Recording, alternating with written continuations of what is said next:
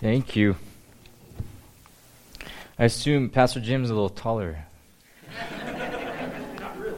Not really. I'm just short. Good morning. Well, first of all, thank you for having me and my wife. Our kids, we have 3 and then 4 on the way. We left them with my parents. My parents are visiting from Florida, so they're down there going to our church this morning. So it was kind of nice driving up here, no kids in the back. We were able to enjoy the scenery and just talk. And now we're here, so we're thankful to be here. And happy Mother's Day to the mothers. And I agree. When we moved to Phoenix 3 years ago, we were in Florida before that. We were at that church for about 9 years. And we not only had our parents locally in Florida, but we had spiritual mothers and grandparents in that church. So when we moved to Northwest Community Church in Phoenix, that was one thing that was in my mind. Who are going to be our spiritual mothers, and who are going to be the spiritual grandmothers to our children? And the Lord has blessed us with those women. So thank you for pointing that out. We are blessed to have godly women in the church, especially in the work of the spiritual work. So, again, my name is Roy. My wife's name is Leslie.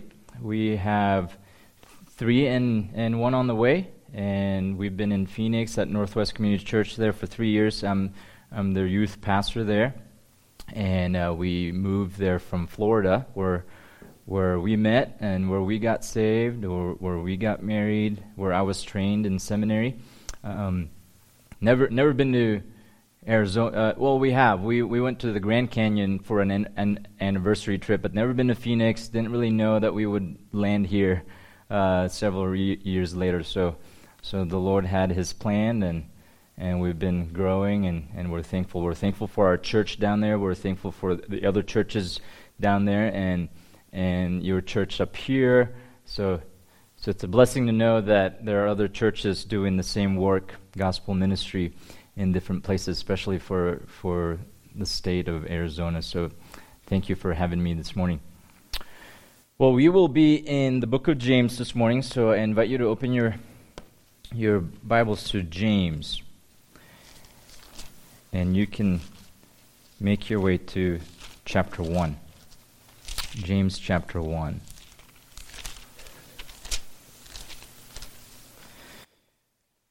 Have you ever wondered how many sermons you'll hear on average in your entire lifetime?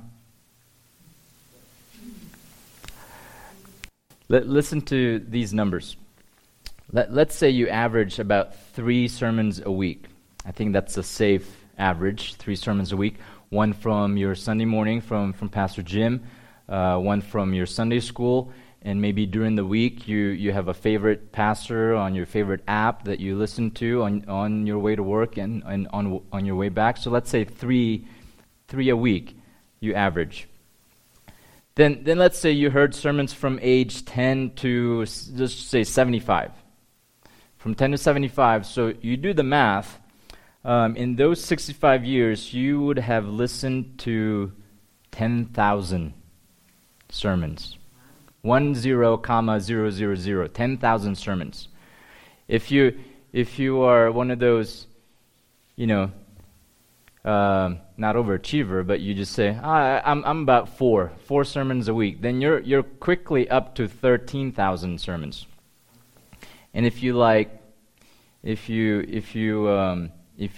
listen to 4, and then let's say you read blogs or you read actual manuscripts of sermons, so let's say you're up to 5 a week, you're in the 17,000 sermons in your 65 years of listening and hearing God's Word. Now, my question for you this morning is this, not so much how many sermons have you heard or how many times have you heard God's Word taught and preached to you, but my question for you this morning is, how many times have you applied what you heard? Here's the question from James chapter 1. James is going to ask us this morning, what are you doing with what you're hearing? What are you doing with what you are hearing? Every Sunday, every week in and week out, what are you doing with what you're hearing? So we will be in James chapter 1, and before I read verses 19 through 27, little background, little big picture of the book of James. James the Less, the half-brother of Jesus, was the one who wrote this letter. He wrote it around mid-40s, pretty early, and he wrote it to Jewish believers who had left Judaism.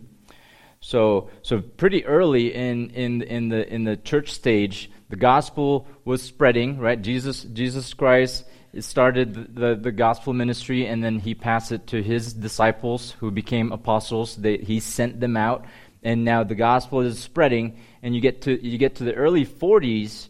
Now Jewish people are being saved.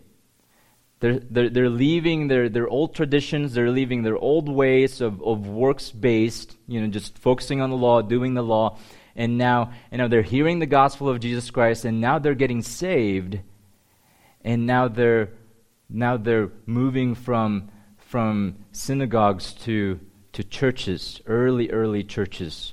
They're moving from living by the law to now believing in grace, justification by faith, and God's mercy. So it's a complete 180 switch for these early Jewish Christians. So that's the context here, and because of that, they were heavily persecuted. To kind of give an illustration for today, it would be for a Muslim to say, I'm done with my Islam upbringing, I'm done with this religion, and it's empty, it's fake. I just got saved. I heard the gospel for the very first time. I believed it. I was saved by grace, by faith, and Mom, Dad, I'm now a Christian. You can imagine the persecution, not just from the workplace, not just from friends, but from your own family. So that's kind of what was going on with these early Jewish believers. And they were heavily persecuted in the workplace, especially in the home, and also from their king, from Herod. He didn't like that. So as a result, all of those things together, they were persecuted, and as a result, they were dispersed. That's why this letter was written and sent to the believers who were dispersed abroad. You can see that in chapter 1, verse 1. To the 12 tribes who were dispersed abroad, James says, greetings. So James is going to tell these Jewish believers to, he really had two main things for writing to them. Number one, to test and really see if they were genuine believers, to really test them. And he lays out a lot of tests from chapter 1 all the way to the end. And secondly, he wrote to them to help them respond to the persecution they were receiving. Because again, they were heavily persecuted for their faith, for leaving the old ways, the empty religion, and now following Jesus Christ. So James is saying, I'm gonna give you some tests from God's word, from the Holy Spirit, to make sure that you are really a genuine Christian. And also at the same time, I'm gonna make sure that you are encouraged and you are helped so that you know how to respond in ways that are pleasing to the Lord when you are persecuted. So that's the context. And one of those tests is here in chapter 1, verses 19 through 27. It's the test of how do you respond to God's word? What are you doing with what you're hearing? So follow as I read verses 19 through 27. Verse 19, James says this, "This you know, my beloved brethren, but everyone must be quick to hear, slow to speak, and slow to anger. For the anger of man does not achieve the righteousness of God. Therefore, putting aside all filthiness and all that remains of wickedness, in humility receive the word implanted, which is able to save your souls. But prove yourselves doers of the word and not merely hearers who delude themselves. For if anyone is a hearer of the word and not a doer, he is like a man who looks at his natural face in the mirror. For once he has looked at himself and gone away, he has immediately forgotten what kind of person he was. But one who looks intently at the perfect law, the law of liberty, and abides by it, not having become a forgetful hearer, but an effectual doer, this man will be blessed in what he does. If anyone thinks himself to be religious and yet does not bridle his tongue, but deceives his own heart, this man's religion is worthless. Pure and undefiled religion in the sight of our God and Father is this: to visit orphans and widows in their distress and to keep oneself unstained by the world. So this morning I'm going to give you 5 necessary responses to God's Word. So think about the necessary responses every time you either read it or you hear it. Okay? Every time you're exposed to the teaching of God's Word, from your Bible reading in the morning, from your pastors teaching and preaching to you, every time you're exposed to God's Word, I want you to think about these 5 necessary responses. 5 necessary responses to God's Word. And number 1 is here in verses 19 through 20. Number 1, submit to the authority of God's Word. Every time you hear God's Word, every time it's taught or preached to you, this is number 1. You need to come with a submissiveness to the authority. Because I'm not the authority. You're not the authority. This is the authority. Right? This is the authority. So number 1, submit to the authority of God's Word. So look at the beginning of verse 19. This you know, my beloved brethren, James says. The question is, what did they already know? Right? What did they know? I think James is referring back to verse 18, back up there a little bit, where he said, in the exercise of His, that's God, His will, He brought us forth by the word of truth. Here's the result: so that we would be a kind of first fruits among His creatures. He's talking about salvation. So James is talking about the time when they got saved, these Jewish first-time believers, when they first responded in faith and repentance to God's Word. They heard the gospel, right? They heard the gospel, and they reacted with faith and repentance, and for the very first time, the result was being a first fruit, becoming saved, being added to the family. So that's verse 18. Now in verse 19, James is saying, now as Christians, you are to continually respond. Verse 18, yes, you responded when you got saved for the very first time, and it resulted in your salvation. But that's not the only time that you respond to God's Word. There's a continual response to God's Word, and now here he's saying in verse 19, it's a continual response to God's Word. And look at the next statement. But everyone must be quick to hear, slow to speak, and slow to anger. So he's saying, you guys already know. You already know that because of the gospel, because of God's Word, you were saved. But now I'm going to tell you that on the continual life of sanctification, you're to keep responding. So verse 19, you must be quick to hear, slow to speak, and slow to anger. James' point here is not so much how you and I respond to people. Although that's true, although that's wise. If I tell you, if you say to me, yeah, we need to be quick to hear other people. We need to slow to speak when people are talking, and we shouldn't be angry at people. That's wise, and we should do that. But here in the context of James, he is really focusing not on how we respond to other people, but how we respond to God's Word. How we respond to God's Word. Here's why. Let me show you.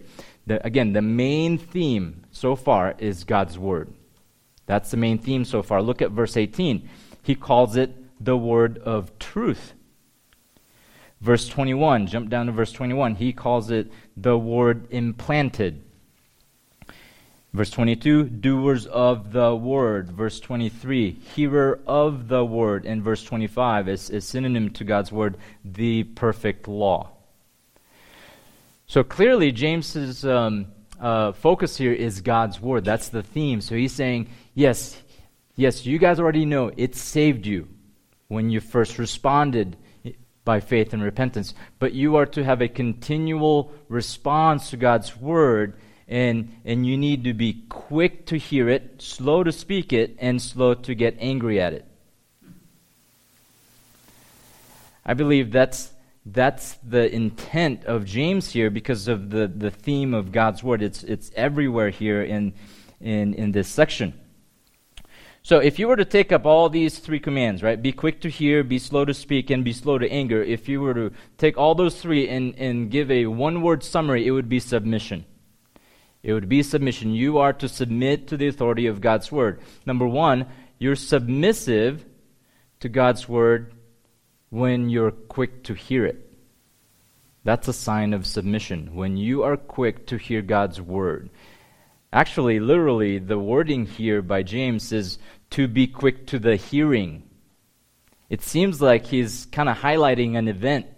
Every time God's word is preached or taught, James seems to be saying, you need to be physically quick to that place or to that event so that you get exposed to God's word.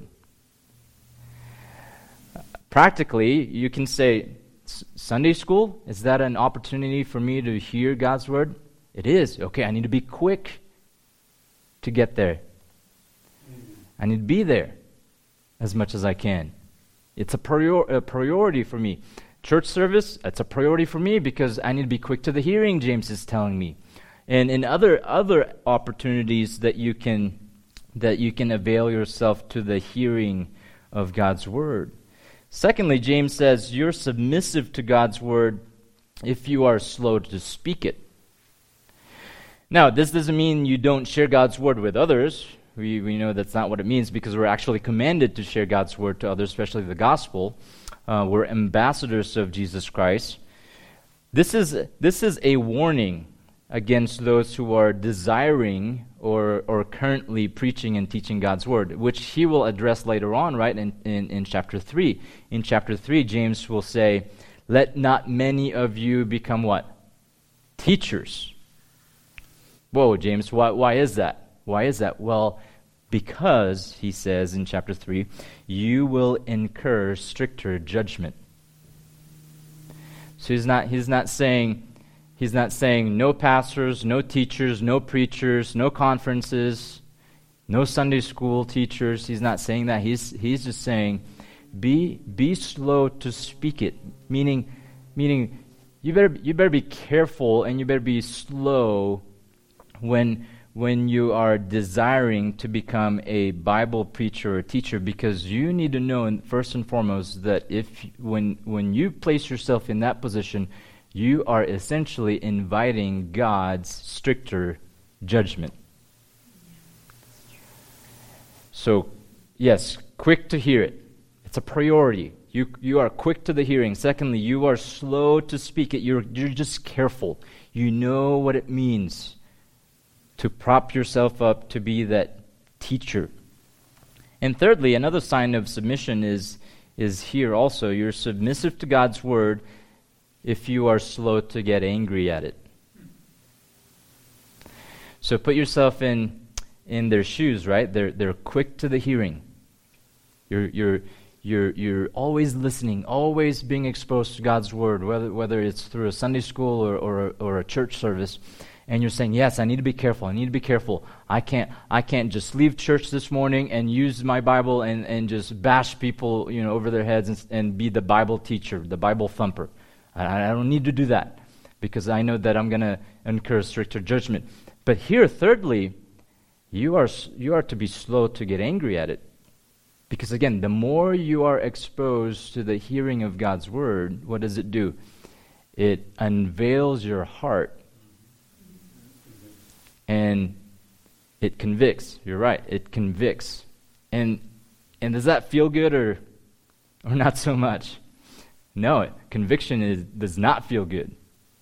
but it's the work of the Holy Spirit through His Word. It is His work, and we need to be thankful for that. But let's be honest, we don't like that feeling. We don't like that feeling. That's why a lot of churches today gain popularity and masses, of people, because they avoid the convictions. People want to come to a church service want to feel good, so that's how the churches grow. But that's not what we're after. What we're after is what God is after, and that is to convict, to reveal our hearts, and then we see how ugly we are, and we are convicted. So when that happens, we only have two options. Number one is to have a wrong response, and that is to get angry. The pastor again stepping on my toes. Did you talk to my wife? Right? Again, I came here last Sunday and I got convicted. I was expecting to have an easier, smoother experience this Sunday, and it's the same thing. What is this? Right? That's one response. You get angry. I thought I was better. Don't I deserve a break from God's convictions? Right? That's one response. And the other response is the right response, and that is to just take a big swallow and say, God, whatever you're showing, I needed to see. Right? Because you want me to work on those things. And whatever you have not shown me, thank you. Because I know there are more down there in my heart that's really ugly. So you know how much I can handle, and you show that to me after the preaching of God's Word, and thank you. Now I can work on those things. So you have two responses every time you're convicted. Here, James is saying you need to be slow to get angry when you're exposed to God's Word and you're convicted. Why is that, James? Well, verse 20 gives us the answer. Why shouldn't you get angry? Verse 20, for the anger of man does not achieve the righteousness of God, James says. You know what the main goal of God is in you every time you're receiving God's Word taught to you and preached to you? That it's right here. It's righteousness. Another word for sanctification, another word for becoming more and more like Jesus Christ. That's the main goal of Jesus Christ, of the Holy Spirit, and the Father Himself every time you are exposed to God's Word. And James is saying, you know what's the number one thing that gets in the way of that goal for you to become more righteous, for you to become more sanctified, become more like Jesus Christ? It's your response of anger. Because you do not like that feeling, that painful feeling, every time God's Word just peels the cover and your sinfulness is shown. So James is saying, whenever you hear God's Word and you don't submit to it, which is the right response, you do the wrong response, which is you get angry at it, what you're really doing is inhibiting your spiritual growth. 3 sermons a week, 4 sermons a week, 5 sermons a week, 10,000 sermons later, 65 years later. If most of the response was anger, there's no spiritual growth. There's no spiritual growth. James says, here's how I want you to respond to God's Word. First and foremost, you need to submit to the authority of God's Word. How do you do that? Be quick to hear it. Be careful, very carefully slow to speak it. And most of all, to not get angry. To not get angry. That's submission. Here's the second one. The second necessary response to God's Word. Every time you hear it, every time you read it. Number 2, put off all hindrances to God's Word. And the counterpart will come later in the second half of this verse, which is the put on. So, first of all, put off all hindrances to God's Word. Verse 21. Therefore, putting aside all filthiness and all that remains of wickedness. Take a pause there, and we'll finish the second half on point number 3. Therefore, putting aside all filthiness and all that remains of wickedness. The word filthiness here is related to another word which means earwax. Isn't that interesting? That word filthy is the same root word is connected to the same word where we get our word earwax. And it's interesting because I think James is using a great illustration with the hearing of God's word, right? Again, he's going to compare the hearer and the doer, the merely hearer and the doer later on. So he's saying, make sure that you're putting aside. This is the put off, put on language that the New Testament always uses. It's to shed off all of those spiritual earwax, if you can describe it that way.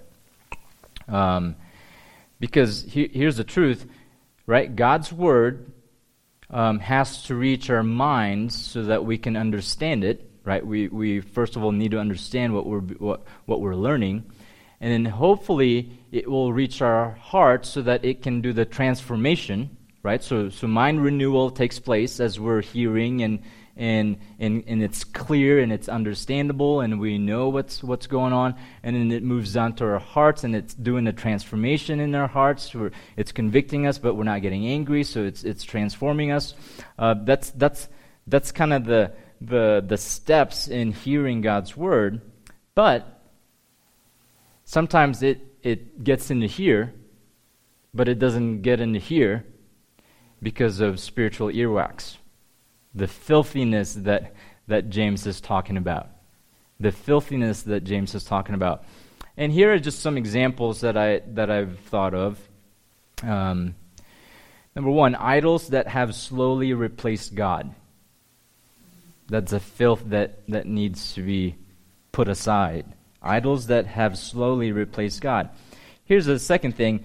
Good things, okay, there may be good things, but they have become distractions. Good things that have become distractions. Number three, coddled sins, sins that we embrace, sins that we, Jerry Bridges calls them respectable sins. Those sins that we just don't want to let go of. We're not ready to put them aside. Those things can be spiritual earwax. Or a worldly lifestyle that you've been secretly enjoying. Just be honest. A lifestyle that's not pleasing to the Lord because it's worldly. One foot in the church, one foot in the world.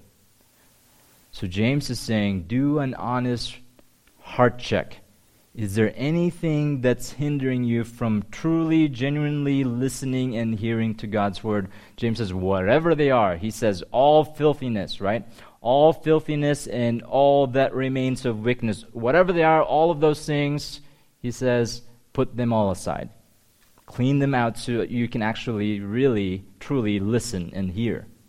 So it can go into your mind, and it can renew your mind, and it can go to your heart, so it can transform it, so you become more like Jesus Christ. Again, the goal is righteousness.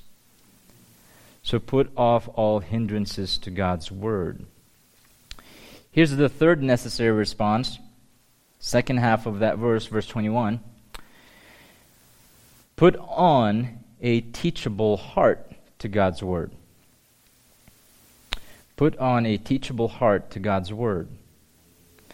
So we're to submit to the authority. We're to put off all hindrances. Now James is going to tell us to put on a teachable heart.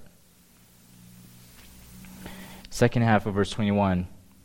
James says, in humility, receive the word implanted, which is able to save your souls. In humility, receive the word implanted, which is able to save your souls.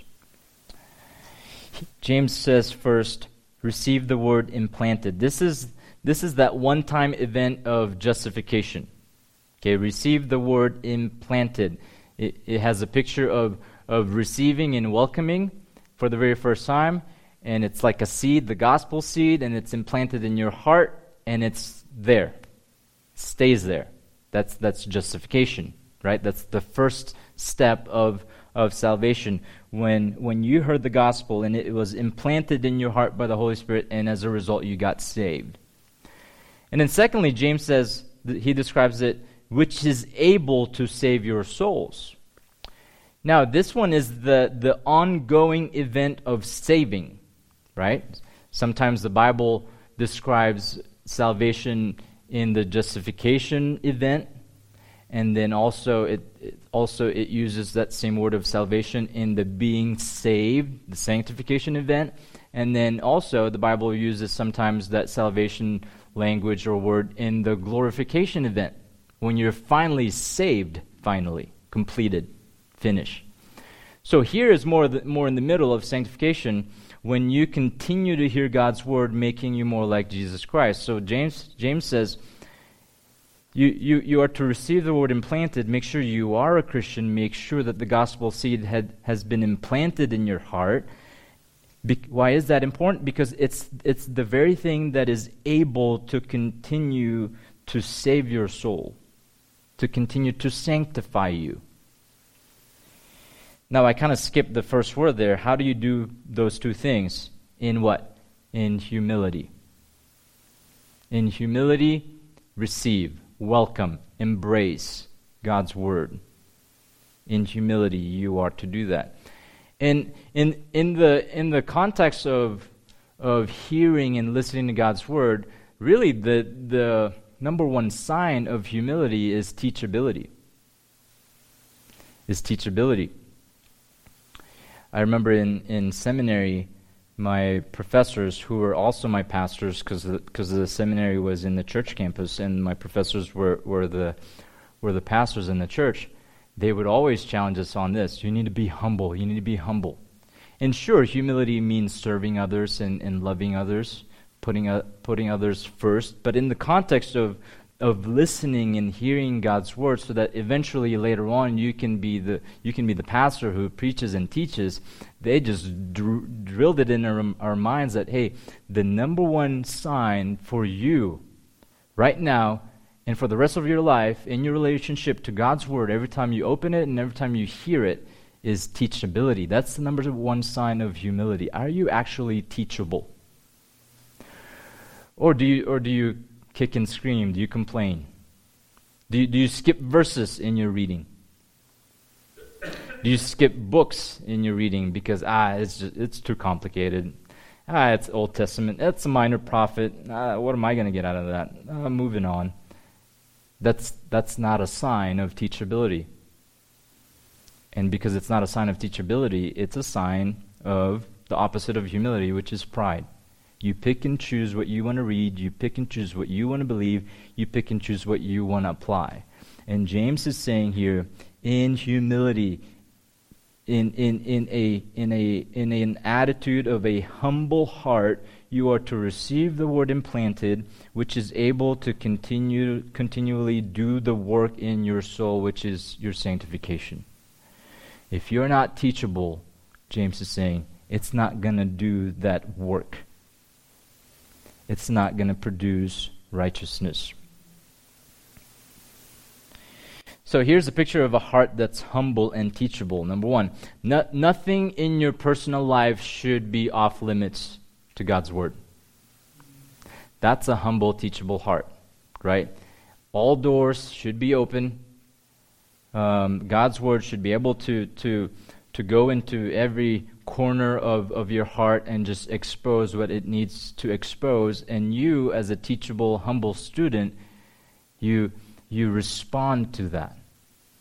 You don't close doors. You don't say, not that room. Don't go in that room. Here's another sign. You come to God's word ready to be comforted and convicted. God's word does both, right? It does both. And if you want to be a humble, teachable student of God's word, you come to God's word always ready to be comforted and convicted. And a third sign is this: you are thankful for what you are learning, and you are eager to apply it. You are always thankful for what you are learning and eager to apply it. So back to the outline here. We're to submit to the authority of God's word first. That's very important. Number 2, we are to put off all hindrances, all of those spiritual earwax need to come out and be cleansed. And thirdly, we need to put on a teachable heart. And then here's number 4, verses 22 through 25. Number 4, obey the proclamation of God's word. Here's where the obedience comes in. Obey the proclamation of God's word. Verse 22. Verse 22. James says, but prove yourselves doers of the word and not only merely hearers who delude themselves. Quick observation, James is not saying don't hear, right? You notice that? What he's saying is, prove yourselves doers of the word and not only merely hearers. So yes, you need to be quick to the hearing. You need to hear it. It needs to enter your mind so it can renew your mind so you understand it, and then it makes it to your heart so it transforms it. So the hearing part is very important. But James' warning here is that make sure that you're not only merely hearers, but you're also proving yourself as doers of God's word.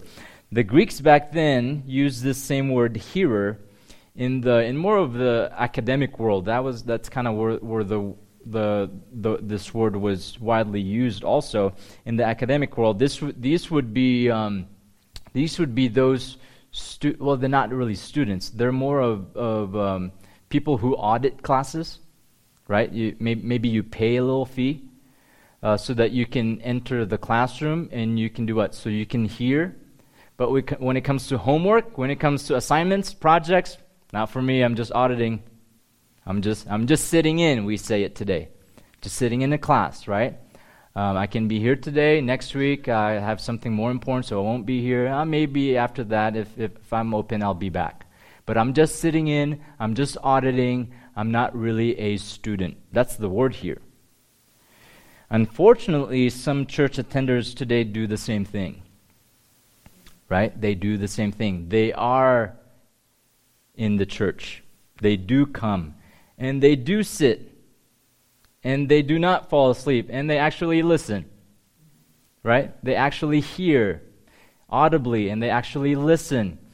But what? But they leave as I just sat in. It's kind of nice. It's Sunday. It's kind of nice. It's Christmas. What do people do during Christmas holiday? We go to church. It's Thanksgiving, so we go to church. It's Easter. My neighbor invited me, so what do we do on Easter? We go to church.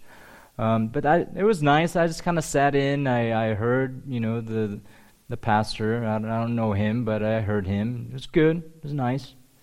And then what do?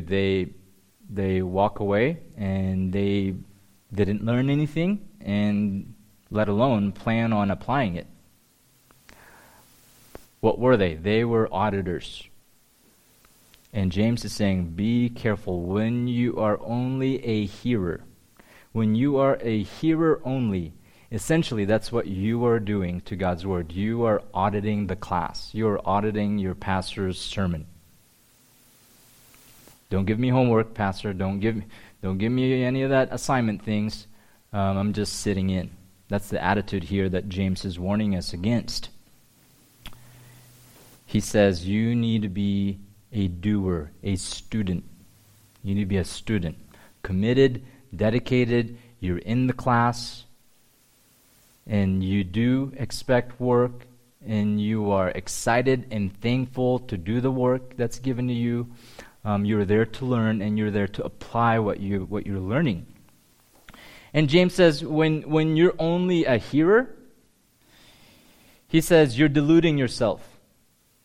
It's a mathematical picture. He says if you're a hearer only, here's really what you're doing. You're saying to yourself that being present and hearing God's word automatically equals spiritual growth. That's what you're saying, James is saying. And he says, You're delusional. You're deluding yourself. He's saying your math is wrong. You're making a very, very dangerous spiritual miscalculation, because God is telling you that hearing God's word coupled with doing God's word equals spiritual growth. That's the math. If you're saying here, and that's it, equals spiritual growth. James saying you're deluding yourself. Sorry, that your math is wrong. It doesn't work that way. Don't be merely a hearer, but also proving yourself a doer. And to make his point clear, this is a familiar section of this chapter. To make his point clear, James presents an illustration. Look at verse 23. He makes an illustration here for us to really clearly understand this. Verse 23, for if anyone is a hearer of the word and not a doer, okay, the guy who's auditing a class, he is like a man who looks at his natural face in the mirror, for once he has looked at himself and gone away, he has immediately forgotten what kind of person he was. Verse 25 contrasts, but one who looks intently at the perfect law, this is the real student, the law of liberty, and abides by it, not having become a forgetful hearer, but an effectual doer, this man, this student, will be what?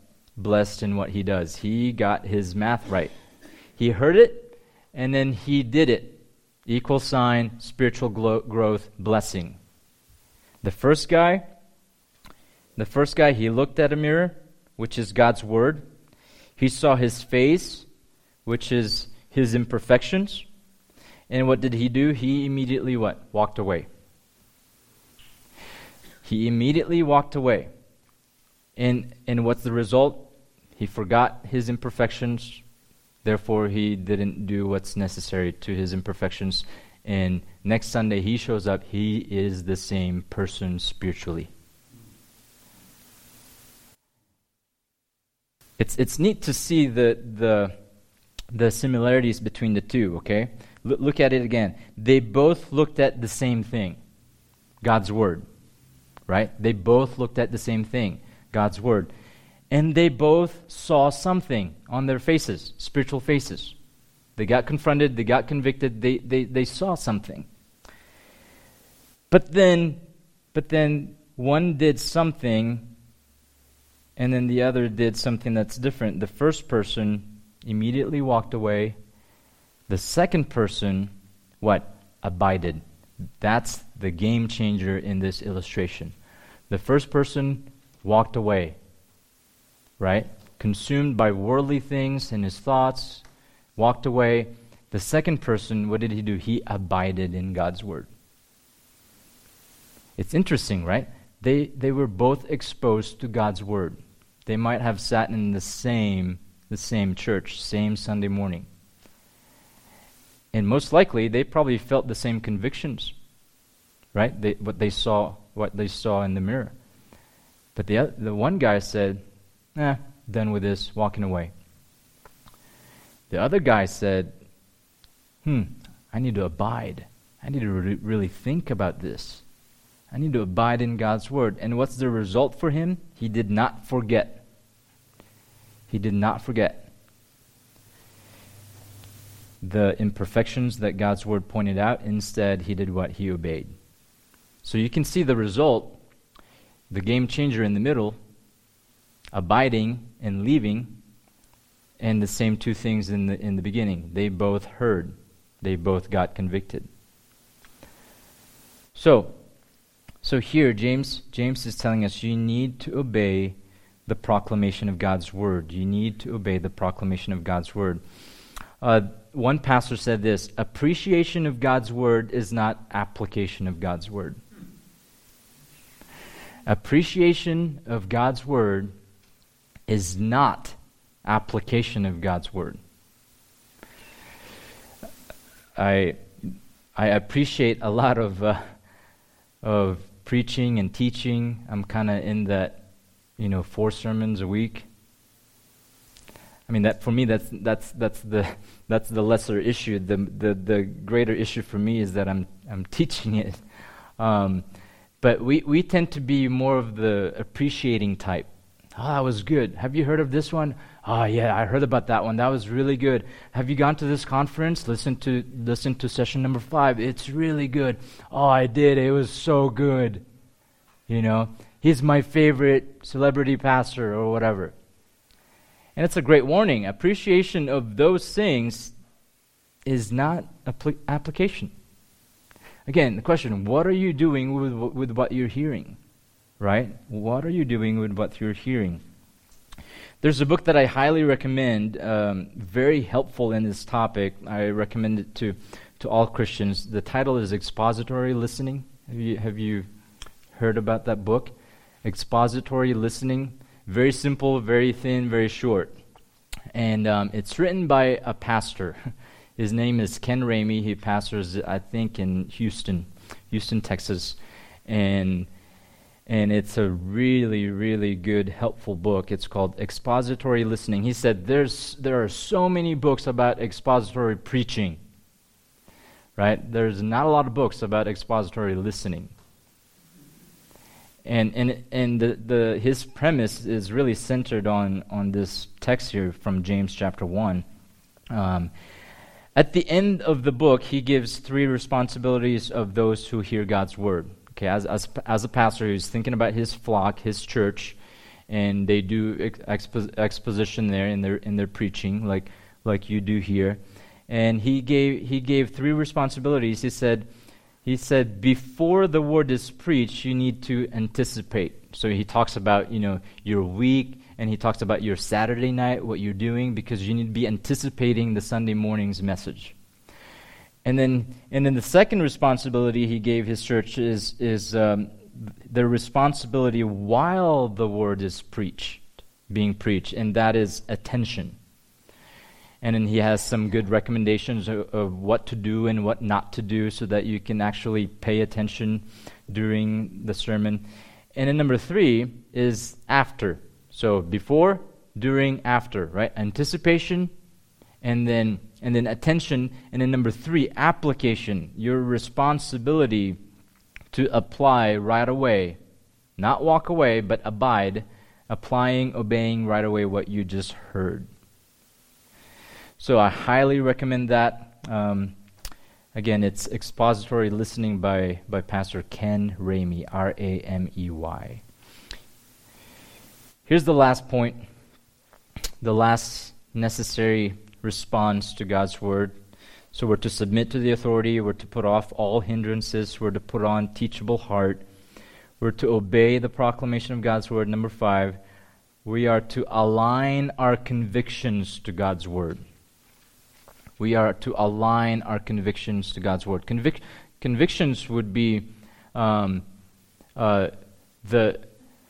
the truths or principles that the Holy Spirit has cemented deep in our hearts that were never there before. A conviction can sound like this. Before I used to be okay with this, but now it's a conviction of mine that I will stay away from this. That would be a conviction. You got convicted once, right, by the Holy Spirit, and it did the work in your heart, and now it's developed into a conviction. It's a conviction of mine to do this every morning, or it's a conviction of mine to never say this word. Whatever it may be, that's a conviction. So we all have convictions, but we need to align all of those convictions under God's word. And here, James, I think, gives 3 convictions that are very important for a Christian. Number 1 is godly speech. Look at verse 26. He talks about godly speech. If anyone thinks himself to be religious and yet does not bridle his tongue, but deceives his own heart, this man's religion is what? Worthless. It's worthless. If you profess to be a Christian, but your words are not pleasing to the Lord and not edifying to other people, most likely you're just a professing Christian. You're not a Christian deep down. You're not a genuine Christian, right? Jesus says the same thing. Out of the mouth, the heart speaks. So if you really want to know what the person is really all about, just do what? Just listen to his speech. If your speech hasn't changed, then most likely it's because your heart has not been changed. So that's a conviction for a Christian. I need to make sure that my speech is pleasing to the Lord and is edifying to other people. Conviction number 2, first half of verse 27. It's this: selfless service. Selfless service. That too need to line up under God's word. Verse 27. Pure and undefiled religion in the sight of our God and Father is this: to visit orphans and widows in their distress. Here in church, do you gravitate more to those who are helpless, those who can't take care of themselves, and those who can't return your favor, like orphans and widows? Sure, James is using orphans and widows, but I think he's using orphans and widows as an example to test these people in their church if they are really serving sacrificially. It's easy to serve those who are popular. It's easy to serve those who are in position of leadership. It's easy to serve those who are wealthy. And it's easy to serve those who will say, "Oh, thank you. Thank you so much. I'm going to return the favor later on." We can all serve those type of people, but James, again, is testing us believers and saying, how about those who are helpless? How about those who cannot take care of themselves? And how about those who cannot pay you back? Like the orphans and the widows in your congregation. So that has to be a conviction for a Christian. I need to serve selflessly. No favoritism, no picking and choosing. I need to serve selflessly. And James says, when you do that, that is the pure and undefiled religion in the sight of our God. He's actually the number one audience when you serve. In the sight of our God and Father. Here's the third and last one, conviction. Conviction number 3 is a holy life. Second half of verse 27, and to keep oneself unstained by the world. This is talking about staying away from the things of the world, its sinful influences and immoral lifestyle. You should become more and more like Jesus Christ and not more and more like the world. So that has to be a conviction. So this last section here, James is just saying, if you are a hearer of God's word, if you are a true student of God's word, it's going to start to convict you, it's going to start to change you and transform you, it's going to start to show ugliness and sinfulness in your heart, and those convictions are going to turn into foundational convictions that hold you. And here are the 3. You need to be more like Jesus Christ and not like the world. You need to serve your church selflessly without favoritism, especially those who cannot take care of themselves. And also, you need to have a speech that's pleasing to Him. When those things are a conviction of yours, and you are obeying God's word, you are a student, you're not just here auditing, and you're always putting on a heart that is teachable. And you're putting off all the spiritual earwax. You're constantly saying, what are they this week? Okay, put them off. And ultimately you are submitting, right? You are taking yourself, you're not putting yourself on top of God's word, but you're actually putting yourself under God's word, and you're submitting to its authority, whatever it says, whenever it says, however it says it. Then you are a hearer and a doer. You are responding to God's word in a way that is pleasing to Him. Friends, the Lord has blessed you with a church that prioritizes God's word. I have not met your pastor. I've talked to him over the phone, and I believe he's been here for many, many years, and 12 years, and he's been doing the same thing, right? He's been doing the same thing. He takes the week to prepare, and he takes the Sunday to teach and preach. So the Lord has blessed you with a church that prioritizes God's word and a pastor who preaches God's word. If you want to be, and I believe this is your heart, if you want to be pleasing to the Lord, and if you want to be a sweet encouragement to your pastor, I know he's not here, but if you want to do those two things, you want to be pleasing to the Lord, and you want to be a sweet, very sweet encouragement to your pastor, James says it's simple. Be a what? A doer. Be a doer. That is glorifying and pleasing to God when He looks down at His children and they may be a 1 sermon a week Christian or a 5 sermon a week Christian, but when He sees them obeying what they're hearing, He is glorified. And for a pastor to hear from the grapevine that, oh, so and so really appreciated your sermon, and just listen to this. He obeyed it, and he did this, and he did that. He shared the gospel with his coworker, or whatever it may be. You know, he and his wife, they're having a great marriage. That's the sweet encouragement to the pastor. So don't be merely hearers, but doers. Amen? Amen. Thank you.